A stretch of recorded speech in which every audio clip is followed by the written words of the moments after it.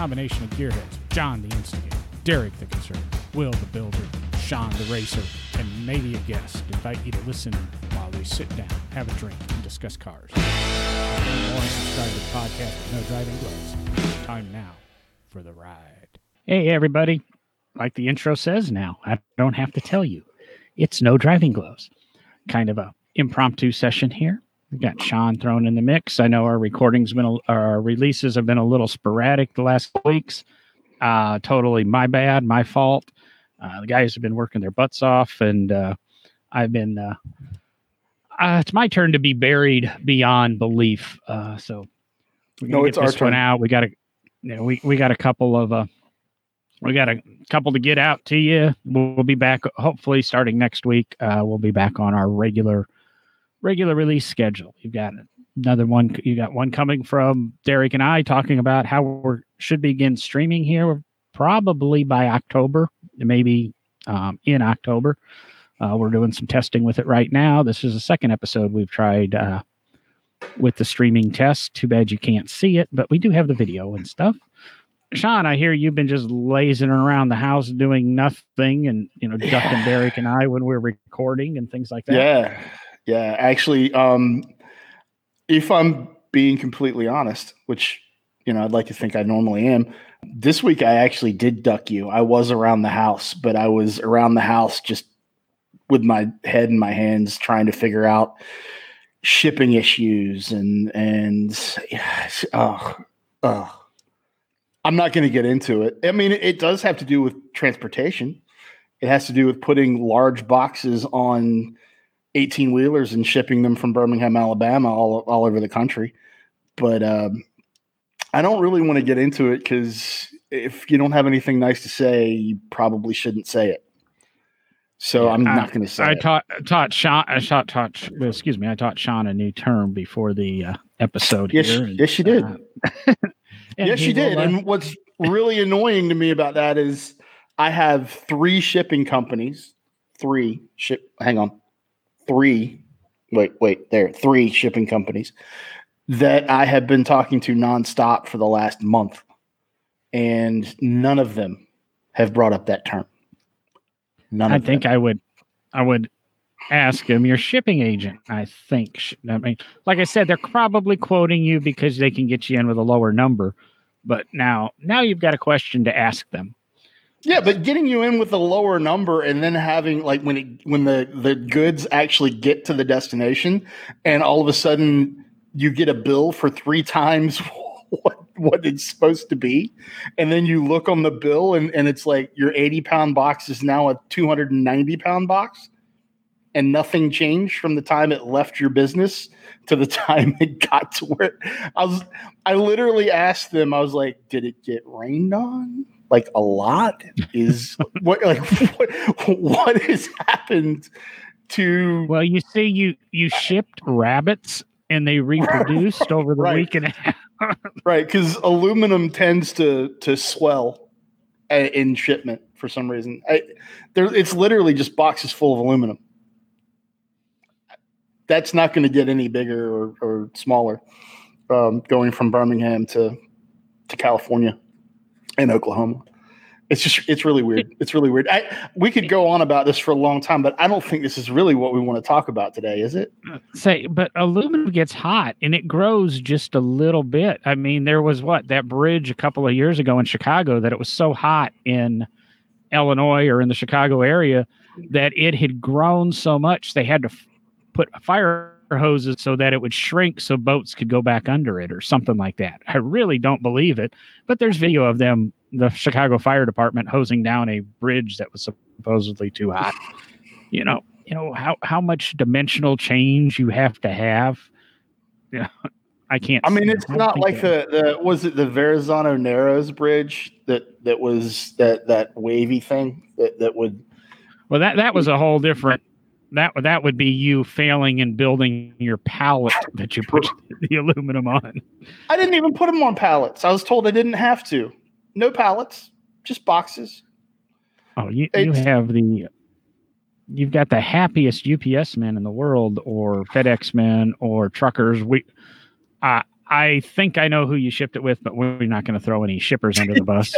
Let's not. Let's throw some car companies under the bus or question some car companies' actions. That's kind of why we're here. I think that's why we're here. I think we're here to talk cars as opposed to the shipping, but like you said, it's transportation. We get car parts shipped and things. It is. I mean, on that note, that one of my Facebook friends who owns a hot rod shop actually did some work on Zara's car before we owned it. His shop's open for business. Bay doors open to the world. Door to the office section of the business unlocked. The UPS man actually pulled up, stopped, put a sticker on the door that said, "You must be here to receive package," and left. That's perfect. It's funny, but when I worked at the museum, stated hours, 150,000 square foot building, shipping doors, loading bays, front doors, huge parking lot full of cars. I would say once a month, the UPS guy or some trucking company shipper would say, nobody was there. Yeah. Literally beyond a lie. Yeah. And what doesn't make any sense about that is it's not like they wrote that letter and then from 23 miles away, like threw it up in the air and it magically like homing pigeoned to the front door or the delivery door of the museum. They were there. They were right there. And for whatever reason chose to not give you your stuff. It just doesn't make sense. It doesn't make sense at all. And I don't see where it helps the UPS guy because he's got to come back tomorrow. Right. Right. And I assume the office door will be unlocked. The bay doors will be open. It'll be the same situation. I don't understand it. I guess we'll have to talk to Dale Jarrett. Didn't he drive the really fast big brown truck or something 20 years ago? I want to race the truck. I still want to race the truck. I'd race the truck. Let's talk about something else because I'm just going to sit here and my blood pressure is just going to keep going up. So I've talked about it in the past. And before Stellantis came into being, FCA I still can't say that. Threw out all these ideas that they were going to merge with Toyota. They were going to merge with General Motors. They were going to merge with Ford. Name it. FCA was going to merge with them. And I guess Peugeot was it Peugeot? Yeah, Peugeot, who they ended up merging with. And we'll get onto that. And if we all remember, about 2 years ago, Ford made an announcement. We're no longer building cars. We're only going to build trucks. And everybody goes, what are you thinking? What are you going to sell? And General Motors, at the same time Ford did that, actually said the same thing. But they said it in a different way.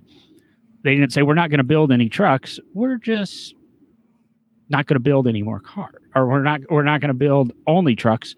We're just not going to build cars. And we're going to slowly phase them out. And then this piece of news dropped on September 2nd or 3rd.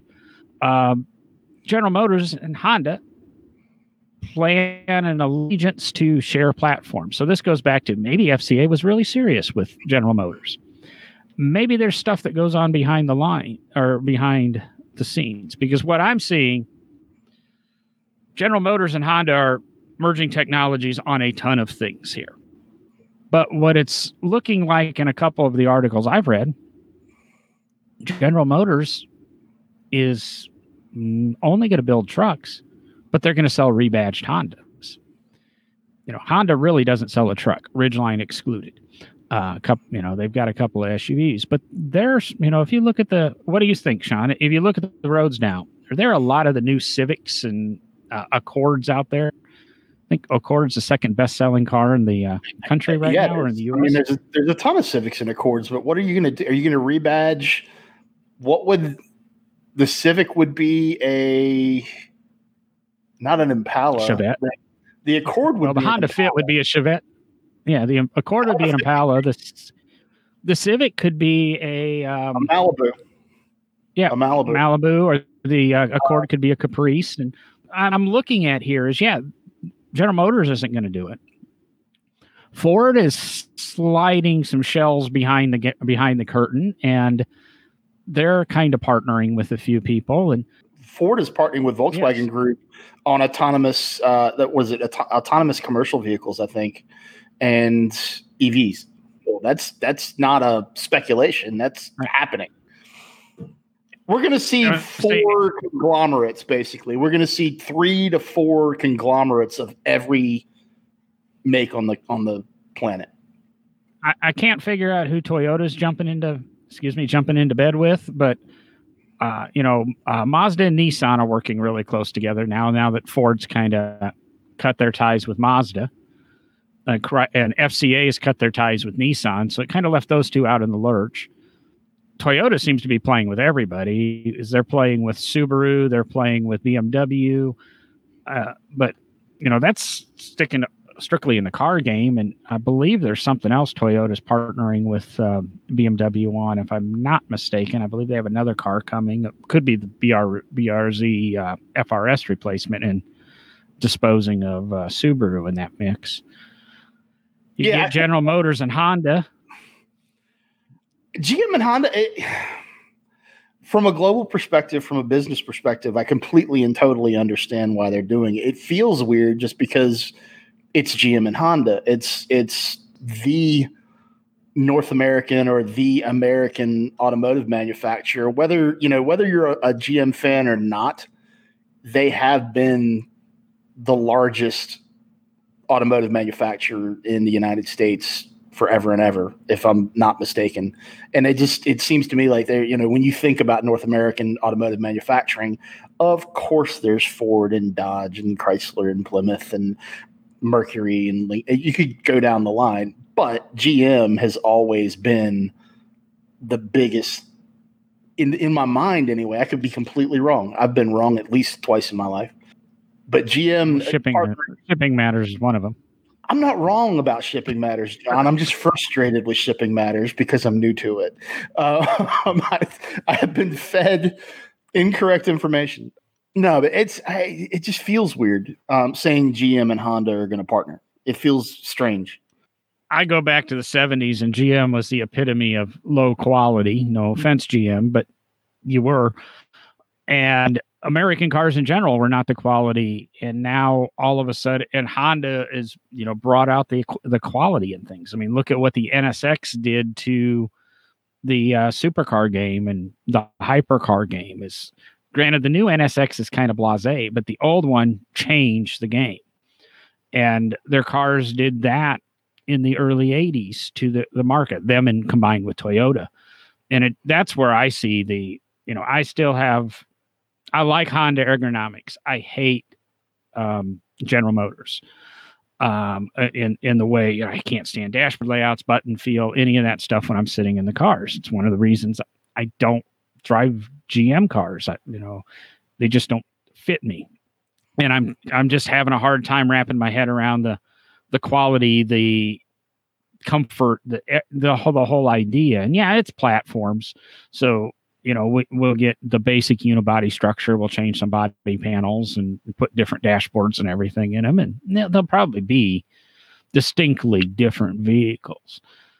Yeah, but yeah, I'm having a tough time. I'm having a tough time with that one, as I think some of our respondents on Facebook did when I made the post, and some of the conversations I've had since then, that a lot of people are going, wait. But then again, I'm only talking to people my age. I wonder what the 20-somethings out there think, and the 30-somethings. I mean, they just want a reliable car for the most. I mean, most people just want a reliable car for the most part. They want an appliance. They don't. Obviously, we're talking to enthusiasts on this program, and we are enthusiasts. All of us that are involved from a host and host perspective on No Driving Gloves, we're vehicular enthusiasts. So we want to see the low volume vehicles that with the bonkers performance and just innovative stuff is, I think, what all of us want to see. When you're talking quality though, and you're talking quality in Honda, you're talking more quality with regard to reliability, right? We're not talking material surfaces and touch points and things of that nature. Are you, or because I don't particularly, when I get in a Honda and I put my hand on the center console, I've never gone, ooh, that's nice. I've always kind of gone, ooh, that's plasticky. So is it a reliability thing? Or I think there's the Honda of what I always say, the late 80s, early 90s, and there's the Honda of today. I will say the Honda of today has slipped more. The Honda of today has slipped down a little bit, and the GM of yesterday has come up a little bit. But I don't think we have the inferior quality of the General Motors of the 70s anymore. But I don't think Honda has the quality of the Honda that they used to have. So I think they've kind of met there. Yeah, right now, I won't say I think highly of Hondas on reliability. I don't think everything you said. Paint finish is horrible. Panel gaps can be questionable. The materials are bought, from the lowest bidder, not necessarily quality. They just throw it. It's a leather wrapped steering wheel and whatever the Naga vinyl hybrid animal that we created to do the fake leather-esque seating surfaces and that. It's Honda of today is not the Honda of the Accords and the CRXs and the Civics and that I remember from, 30 years ago now, 35 years ago. So back then I was a little bit impressed, but I was also new to the car game, and I hadn't experienced Rolls-Royce and Bentley, which is the opposite end of the spectrum there. Yeah, I'm talking Honda of the Honda in John's memory, not necessarily the Honda that exists in the world yesterday or the day before. Gotcha. So, I mean, we're talking about a platform sharing deal between GM and Honda. I wonder if that means you're going to see like a Silverado turned into a proper truck for Honda, or it's we can sit here and speculate on where they're going to go with it. I would imagine Honda really wants to pick the Bolt and the Volt parts bin dry, I would think. Because you haven't really heard much about Honda and EV. You've heard Honda had the hydrogen car, and I know they're developing EV stuff, but the Bolt and the Volt are actually pretty damn nice cars. Remember, Honda played that game early on. They had the Insight back in 2000. They had the CRZ, which was hybrid. They have the Insight now that people forget exists. Yeah. So they're dabbling in the game, but I do think that they want to look at some of the General Motors stuff, which, of course, jumps into a headline from what was that I saw 4 days ago, that now that we have the mid-engine Corvette and it's in production and hopefully the fronts aren't popping open at high speeds or on the interstate. Yeah, that would be bad. A couple of the C8 owners I know have said it's not the car's problem. It's where you put the dang trunk release button. But I would think there's some sort of interrupt that your front's not going to pop open because you hit the interior release button. I mean, my Fusion, you can't open the trunk if the thing's in drive.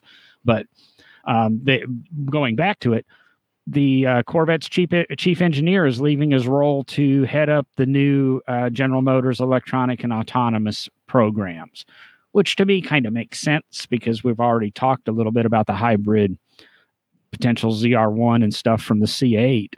But them sliding over, taking their special teams and putting it over there, and Honda coming in with, I guess, the new NSX you could even throw into that hybrid with its, 3-motor layout type thing to help it function and drive and handle. There could be something to that, but I would have thought that Honda could have jumped in and bought another company. A smaller EV, an upstart, a wannabe Tesla competitor. Think about it. The Volt and the Bolt are highly developed production cars, but would the old Fisker possibly have a lot of the same technologies and such that you could have bought? I don't think you can talk about Fisker and in a high volume production light. There's no way we can bring Fisker into that. Fisker was nothing but problems. and still Honda has nothing the problem. don't they have the Honda E or something coming out at least in the Japanese market? I don't know about the U.S. market, but You talking about I the thought little that, Civic, the little Civic looking thing, the no, CVCC looking? no. Because Well, I that's guess you cool. could say That's really cool. CDCC. I'm thinking more Dodge Omni Horizon 4-door looking like thing. Yeah, I guess kind of. be Yeah, able but to. it's got a little CVCC feel to it. I dig that little thing. It's cool. I wish it was a hybrid. I still don't see EVs as viable for me on a daily basis, but I kind of wish they were. For the way I live now, I'd love to have an EV. If we, I don't believe this return to normal is ever going to happen. I think we're already seeing kind of the return to normal, and yeah, I probably could definitely live with an EV. I played with the idea of buying a Volt a couple of years ago, and Yeah, I know you did. You did. I'd like to drive one. I would like to drive one. I've never driven one. Have you actually went out and test drove them? Didn't you? I test drove them. I drove a few of the early models through, I guess, Alabama Power and that. So yeah, I've driven them. Yeah. But going back to your quality, fit, and finish and interior feels, it's a $40,000, $20,000 Chevrolet Malibu when it comes down to it. For $40,000, you can buy a much nicer car, and that might have been what the problem was with the Volt, is you can get a nicer feeling interior car if you stay all internal combustion. But once they started, you look at it at the time, you could look at a year-old Volt and get $10,000 or $12,000 off of it. It became a viable alternative. But do you still get the what's the tax break on those? And I've always wondered, like, you see these tax incentives, like federal tax incentives of $7,500 or $10,000, and what is the actual return into the buyer's pocket on that? I mean, it's not like you just get $7,500 off the sticker price. It's how does that actually work? The way I understand it, and there's a lot of things to jump through. Like if you go buy a Tesla right now, I don't think you get anything because they've met their maximum. There's so many rebates available per manufacturer per year. Right. And you've got to be able, and when they hit 50% of that, the money drops. When you hit 25% of that, the money drops. When you hit 100% of it, the money goes away. And then it's also dependent on the size of the battery pack and things like that. But let's say best case scenario, I think $7,500 was pretty much the maximum national rebate. I mean, California throws some extra money on, a lot of states throw some extra money on top of it. But if you were buying it in Alabama, you got $7,500 tax credit, which means when I sit down to do my taxes next year, I take my yearly income, I deduct the standard deduction, whatever that is now, $12,500, $17,500. The accountant does that stuff. Then the next thing, they take another $7,500. Well, no, I want to say I thought they took another $7,500 off my income. What had been explained to me is that when we get down to the bottom line and it says I owe $9,000 more to the government, I can take $7,500 off of that. Well, I'm somebody who does really good and watches my taxes and my withholdings every year. And very rarely have I had to pay more than $100 or get a refund of more than $100. Right. If you get a refund, you see zero money out of that $7,500. If I got a $2,000, if I owed $2,000, I can write off I don't have to pay that $2,000 is how it ended up being said to me. So yeah, it's actual cash in your pocket, but you better be able to play the accounting game long enough that you can see that $7,500. If I was to buy the car December 22nd, there's no way I'm going to be able to go back. But if I was to buy the car in May, you could adjust your withholdings and such so that at the end of the year, maybe you would owe $7,500 and you could see that go away. And that's really $7,500 in your pocket. But no, not at any single time are you going to get a check in the mail for $7,500. Yeah. So it's semantics. It's all paper. It's all paper money. It's not, it's kind of like what the shipping companies are doing to me right now. It's literally, they throw that out there because it looks good. Most people won't be able to take advantage of that at all. I looked at the 500e when Fiat first came out with the 500e, and I was like, man, that'd be a cool little commuter. And then I realized that it was had a 90-mile range, and I'm like, the 500e really still, but as much as I hate Fiat, the 500e still appeals to me. I love the car. Loved it the day it came out. Love the idea what Fiat did behind it. That I think you got 3 or 5 car rentals per year. So that if you needed to go on a long trip or something, they would pay for the car rental. Now it's so tempting. Go on Carvana's site. The cheapest cars on Carvana right now, it seems, are pretty much 500Es, and there's dozens of them always available there.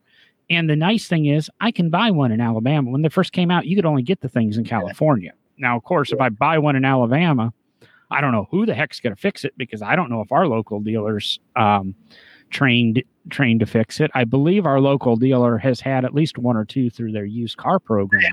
They have. But to me, they're great little cars. And I listen, obviously I listen to a lot of other podcasts. I don't make, I'm not shy about that. And a lot of celebrities, if they aren't into the Tesla, a lot of them have these 500Es and absolutely love them. And they don't put tons of miles on them and such, but they're good little solid cars. And I think they're the perfect design of what the Fiat 500 is. And if you were just getting up, going to work, coming home, and you lived a reasonable distance from the office, I think you're fine. I mean, you live in the country. Excuse me. I live on the very edge of the city. So they don't quite work for me, because it's common for me to put 50 or 60 miles on my car in a day, and I'm sure it is for you. But if I lived downtown Birmingham and I had a job downtown Birmingham, if I lived in the apartment that I used to on the one of the major arteries in town and worked down the street from them in one of the tech centers, it'd be a viable car. If my commute was less than 15 or 20 miles a day, would love to have one. They don't make sense if you're in a park. 30 or 40 mile a day round trip, it could make sense. Anything more than that, and that 90 mile optimum range on that car gets a little sketchy in my mind. Just because, you look at optimum ranges on all these EVs, and it's kind of like that is optimum if everything is perfect as far as the driving conditions, which that rarely happens. So you're gonna eat more juice than it's saying you should, I guess. Am I putting that correct? They push the numbers. Yeah. They say they always push the numbers, but so when I looked at the Fiat 500, say, and it has a 90-mile range, I took that as a 75, 80-mile range, because in a year, I don't expect to get 90 miles out of that battery pack. I know what happens to my iPhone. After a year, 100% charge isn't quite the same as 100% charge. So I take that into account. I look, the only car that I've ever heard that lied about their number under was the Taycan. And I think Farah drove one of his demos with the AC on, with the cruise set at 70 miles an hour, blah, blah, blah, for this huge round trip. And whatever it was, he drove 172 miles on a 180-mile range or something like that. And when he still got back, he still had 60 or 70 miles of range left. So it far and away, beat the numbers that Porsche was publishing. But I haven't heard necessarily the same for the Big T company, or even, the Volt Electric, just when it runs on electric, or any of those. It's always, like you said, maximum ideal condition without the air conditioning on, without the heat on, hypermiling, perfect temp, and all that stuff has to be optimal to get max range out of it, and that's rare. The Taycan, that again is that's our EPA fuel economy too. It took me a lot of work to get my Fusion up to the 28 that the window sticker said, but right before the pandemic happened, I was averaging like 28.1 miles per gallon. Keep in mind, I live 2.5 miles from the interstate, got on the interstate, drove 20 miles down the interstate, got off the interstate, drove a mile off the interstate for my commute. So it was all interstate driving, 70 miles an hour, 80 miles an hour, and paying attention to the little economy gauge, and careful on acceleration and careful on deceleration, and just holding a nice consistent speed. So yeah, you could say it was around town, but a lot of it was interstate. But it took a lot of work. But now that we're in this pandemic thing, and I'm running just the grocery store or the department store, or 3 weeks running up having a cigar with a buddy, I'm down to like 24.6 again. So I said we're getting about 2.5 weeks to a tank of gas in both of our cars right now. So it's interesting. Yeah, I'm getting I get about 2.5 weeks out of the Fusion, and she never goes anywhere. I think I've put gas in her car, a full tank and a half tank, since the pandemic started. And we try to make a concerted effort to at least drive it once a week to make sure it gets started, and right. Kind of get afraid of the fuel going bad sitting in the car. Yeah. I said, she has a hot rod. You got to treat that thing like one. I mean, it's a bad little ride. I wonder what would happen if we need to fill it up with E85 and see how long that lasts. Now's the time to be running it on E85. Gas mileage isn't. What do you have to do to flip the tune? Flip a switch. It's tuned for E85 or 93. Okay. And it's got a complete E85 setup on it. So. Have you never ran it on E85 since you got it? No. Oh, it's a different animal, dude. It would be a completely different animal. Here's the danger of that is, as happy as that would make you, I can see Zara just going, "Ooh, I just want to do that all the time." I mean, it's a big difference. Fortunately, I think to do that, I'm going to have the E85 delivered to the house, because there's not that many E85 stations left in Birmingham for some reason. There's some around here. There's a couple. There's some. Yeah, it's like couple. Finding old, what is it? Was it Turbo Blue racing gas back when I was in high school? 2 stations in town had it. Cam 2 pump at the gas station was so cool to just pull up and see that. Even if you weren't going to use it, it made me happy. I only live 3 miles from the airport or so. I wonder if we can run it on avgas. Was it avgas with a shot of Tetraline? Was the hot ticket way back when?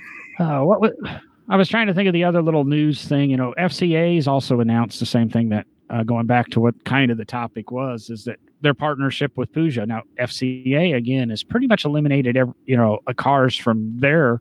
The Fiat 500 is going away. I still say the Challenger and 300 and Charger are inching their way out, because there's really no other cars in that lineup, and there's no future development. I know you have some different feelings. Obviously, the Alphas, if they stay around, are a little bit tied into the car line, but they sell more of the SUV than they do the car right now. It's kind of an interesting world, and I don't see them developing anything on a car platform, a lot of SUV stuff, and they're going to build their new stuff. What the headlines say, the first puzzle piece to put in Stellantis together is going to be using basically Peugeot's small car platform to build cars for FCA now. So again, the partnership's required. I can live with it when it's Toyota and BMW to give us a Supra or potentially the Z4. Not a fan of either, but the only way you can justify doing a 2-seat sports car now is you can't do it as a single manufacturer. I mean, it works for the BRZ and FRS. I mean, we're an old BRZ family. You're an old FRS family.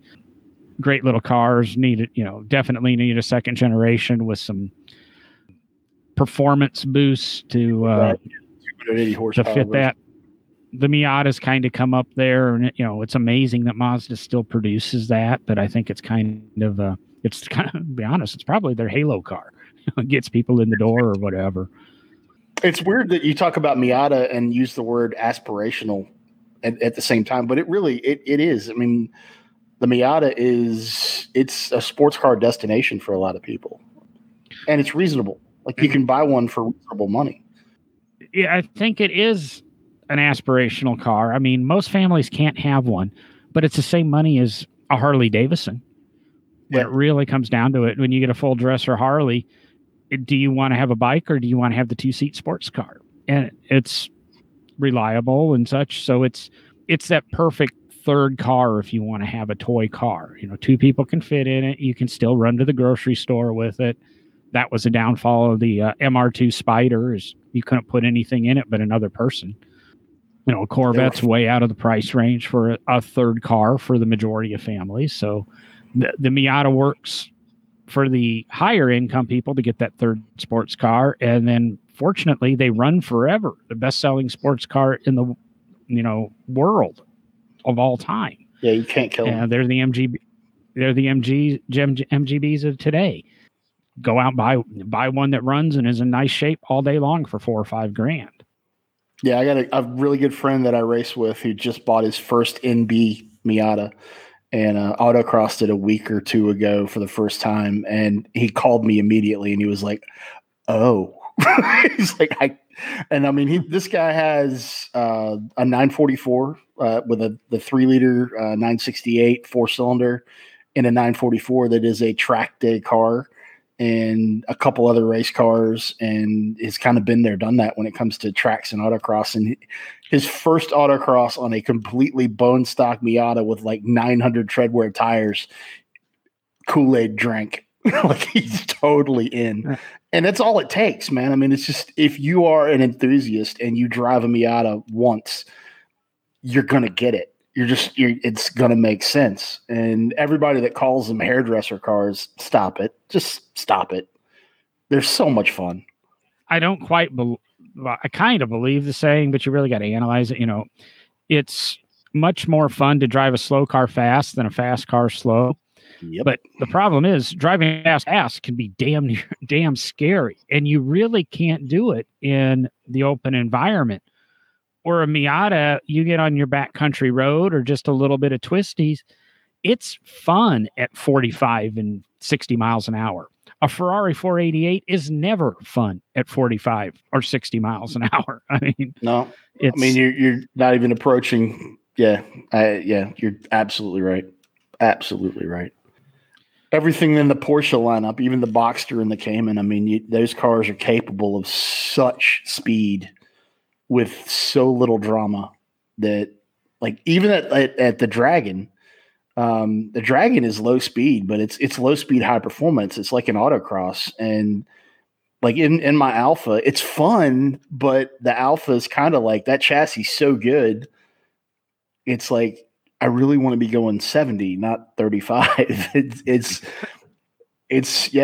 I get it. And the Miata at the Dragon, or like a Fiat 500 or a Mini Cooper or something along those lines at the Dragon, it's perfect. It's just perfect.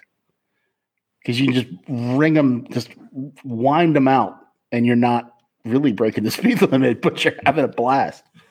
I think that's why Miatas at the Dragon's one of the largest meets, and the same with the Minis at the Dragon. It's another car that you can have a lot of fun with in the base configuration. And now if you've got 60 or 80 grand to dump on one and get the John Cooper Works GP or whatever. They're not going to have something high, are they? Are they really 60? Oh, I've got a friend that bought a John Cooper's Works with everything on it 2 years ago, and it was pushing 50 grand. So I've got to think the GP's got to be pushing 60 or 70. It's a wonderful car, but it's not a $60,000 car. It's a lot of things I'd rather have for $60K. It's not a $60,000 car. You can buy you can get Navora for $60K. You can get into a 12 or a 13, so that's not too bad. You can get into an Elise all day long. You can get one for Saturday and one for Sunday. Right. But I finally got around to editing an episode we recorded back in May, and it's going to get out here the next couple of weeks. We talked about building a whole car collection for 50 grand. Yeah. You can have a Mini, or you can have a car collection. It's 5 or 6 decent cars that'll do everything you want them to, which I think Miata made my list. Might have made yours too. But if it didn't, it had to be really close. The Mini that we had, we paid 15 grand for that car. And it literally was in the top 5 best cars I've ever owned in my mind. Like, I loved that car so much. I'd have another. I'd have another Mini in a heartbeat. But I'm weird. I'd have another Fiat 500 in a heartbeat too, and that car hated me. Now, see, I'll be honest. I still liked it. I never caught. Now, granted, the Mini we had was an automatic, but it just never sat well with me. Again, it just didn't work. The Fiat or the Mini? The Mini. I actually preferred the Fiat over the Mini. Really? Yeah. We ergonomically, you preferred the Fiat. I preferred the Fiat over, definitely over the Mini. I just never. The Mini always felt like a big car to me. I'm one of these weird people that'll say that. It felt like a big car. The Fiat felt small. I'm not talking this new redesigned balloon Mini. You had an 05 or something, didn't you? I had no 02. We had a 13. We had the last year of really that body style before they started to grow. And I never had a desire to go out and drive that car. To be honest, I almost avoided driving that car. But wow. The BRZ was different. I didn't mind driving it. It was always set up for Zara because it was her car. But to get in it and drive it, I could almost have fun in it right away. And so it wasn't the fact it was somebody else's, my partner's car. It was just, I didn't quite like it. To each his own. That's why there's 300 different cars on the market right now, with each with a slightly different. I enjoyed the FRS. I definitely enjoyed the FRS. It was a fun car, and I mean the BRZ is the same damn thing. So they were fun cars, but I don't think the FRS and the BRZ are as much fun as a Miata, even though they're built going after the same exact crowd. I think the Miata is still. It's just got an edge, and I don't know why. It's intangible almost. In my world and the way I like cars, I would probably like the BRZ FRS just as much as the Miata if the top came off. And that to me, that's what makes a sports car. Yes, it makes a flippy, floppy, twisty noodle around corners, but that's the Miata handles great. But the roof comes off and you can be at nature. The BRZ's tight and confining and handles well. Probably handles as well, as well as my Boxster, if not potentially better than it. You just can't push it as hard. I don't know. I guess I'm always been a convertible guy, and I know you're not a convertible guy. So that's my difference in that. I don't like the Mini convertible either, and it's going away from what I understand. So, I had a bad taste for convertibles put in my mouth by Fox Body Mustang convertibles. They were terrible. The cow shake that those things had, like I've never in my life felt a car vibrate the way a Fox Body convertible without subframe connectors and some other reinforcement underneath and even shock towers and stuff like that. You have to tie those cars together, or I had one and it would literally on the interstate make me nauseous. It was that bad. Like at 70 mile an hour, the car felt like it was going to torque itself in half. It was terrible until we got the super subs and all that stuff in it. My brother and I both had Fox Body convertibles, and I never had a problem with it.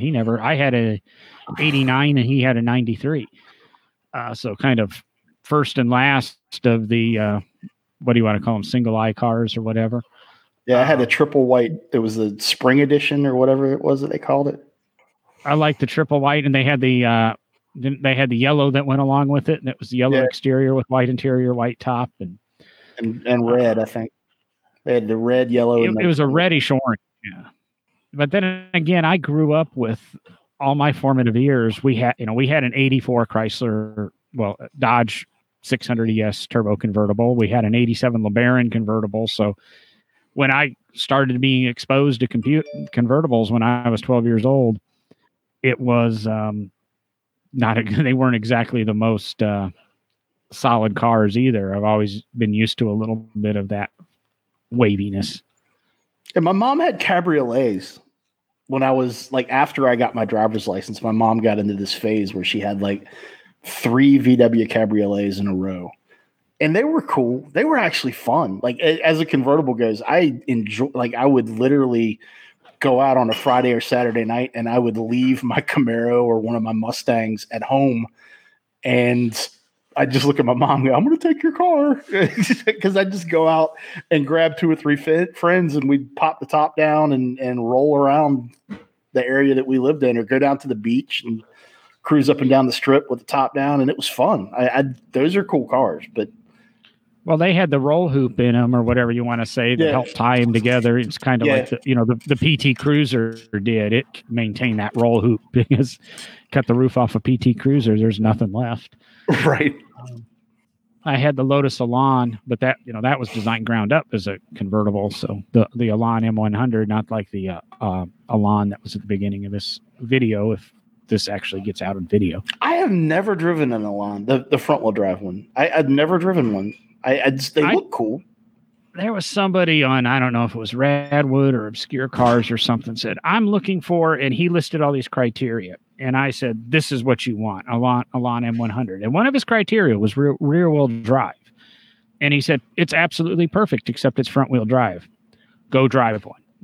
It's still, at the time, it was the best handling front wheel drive car ever sold. And it still might be the best handling front wheel drive car ever sold.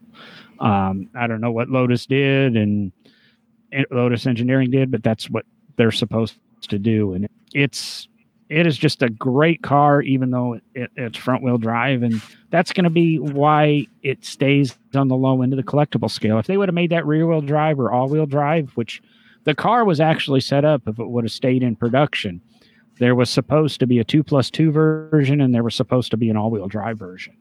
The rear suspension is actually taken straight out of the Isuzu, I want to say Impulse, yeah.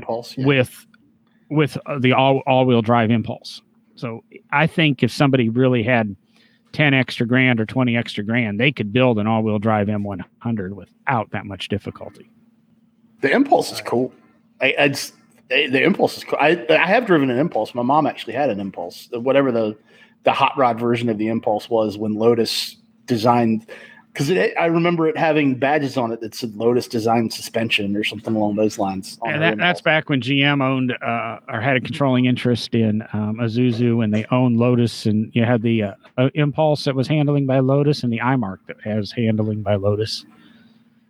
That was a cool car.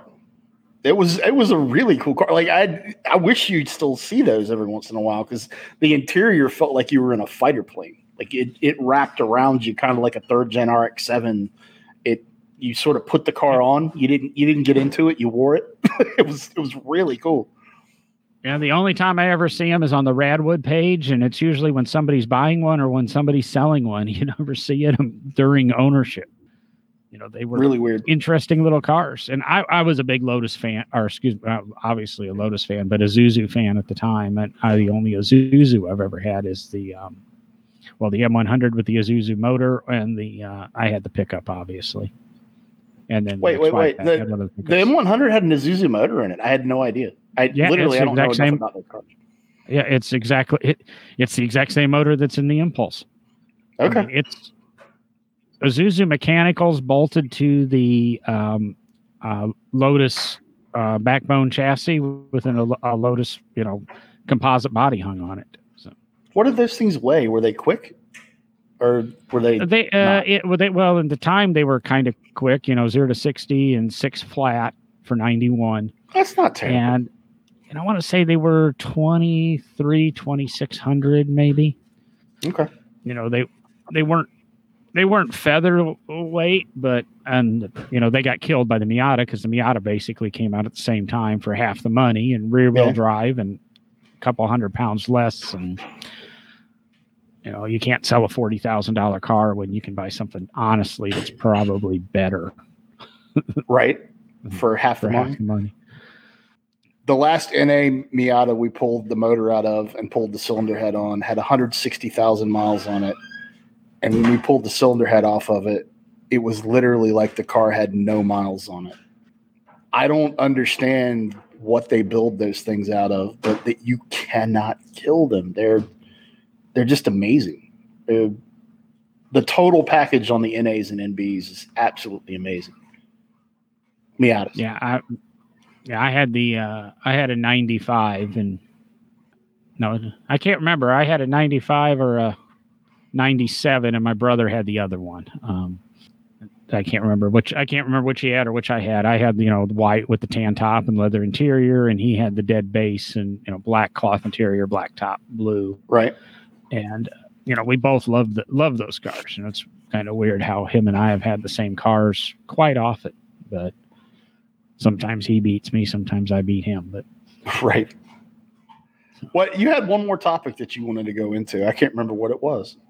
Oh, I was just going to slip in, since we were talking General Motors, that in this whole new dashboard war, get dashboard real estate, and it relates back to podcasting. General Motors announced yesterday, I want to say, I don't know what day this came out. Maybe it was on the 1st, on Tuesday, that radio.com is going to be a standard default on their infotainment systems now. And that's, it's kind of like a Pandora, kind of like a Spotify and that, but they're designed they carry a ton of podcasts too. So it's a neat thing. And it's another way that you can, directly listen to No Driving Gloves or any of our other podcasts, or any of your podcasts that you want to hear. We can go ahead and hang it up, and I can play the outro. And if you want to go ahead and hang it up, that's fine. I just want to go ahead and mention that if anyone anywhere near the Birmingham, Alabama area is going to take delivery of a Gordon Murray designed T50, I would very much like to drive it. I'm just going to throw that out there and end it on that. Good Lord, that car. We need to talk about that car. That's a significant hypercar. We'll talk about that on a later episode. I haven't spent much time with it. About the only stuff I've read is the take on how that should have been the Lotus Agiva. I guess maybe it would have been. I guess Gordon was a little too expensive for Lotus, or vice versa, but it would have been kind of cool to see him come back and do something with Lotus.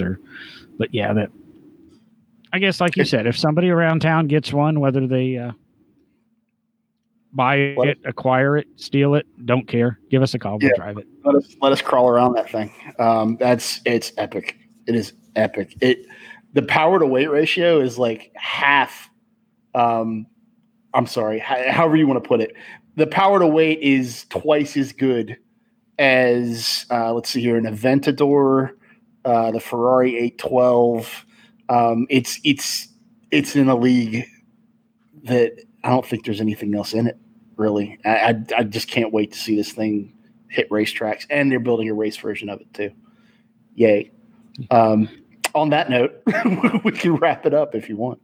Okay, with that, we'll talk to everybody the next time. Hopefully we get back onto our regular release schedule. Thank you for bearing with us. Talk to everyone later. Thank you for listening, and remember to look us up at nodrivinggloves.com. There you can find back episodes, links to products we recommend, and links to all of our social media. Be sure to tell a friend about us. No Driving Gloves is edited and produced by J. Lewis Productions.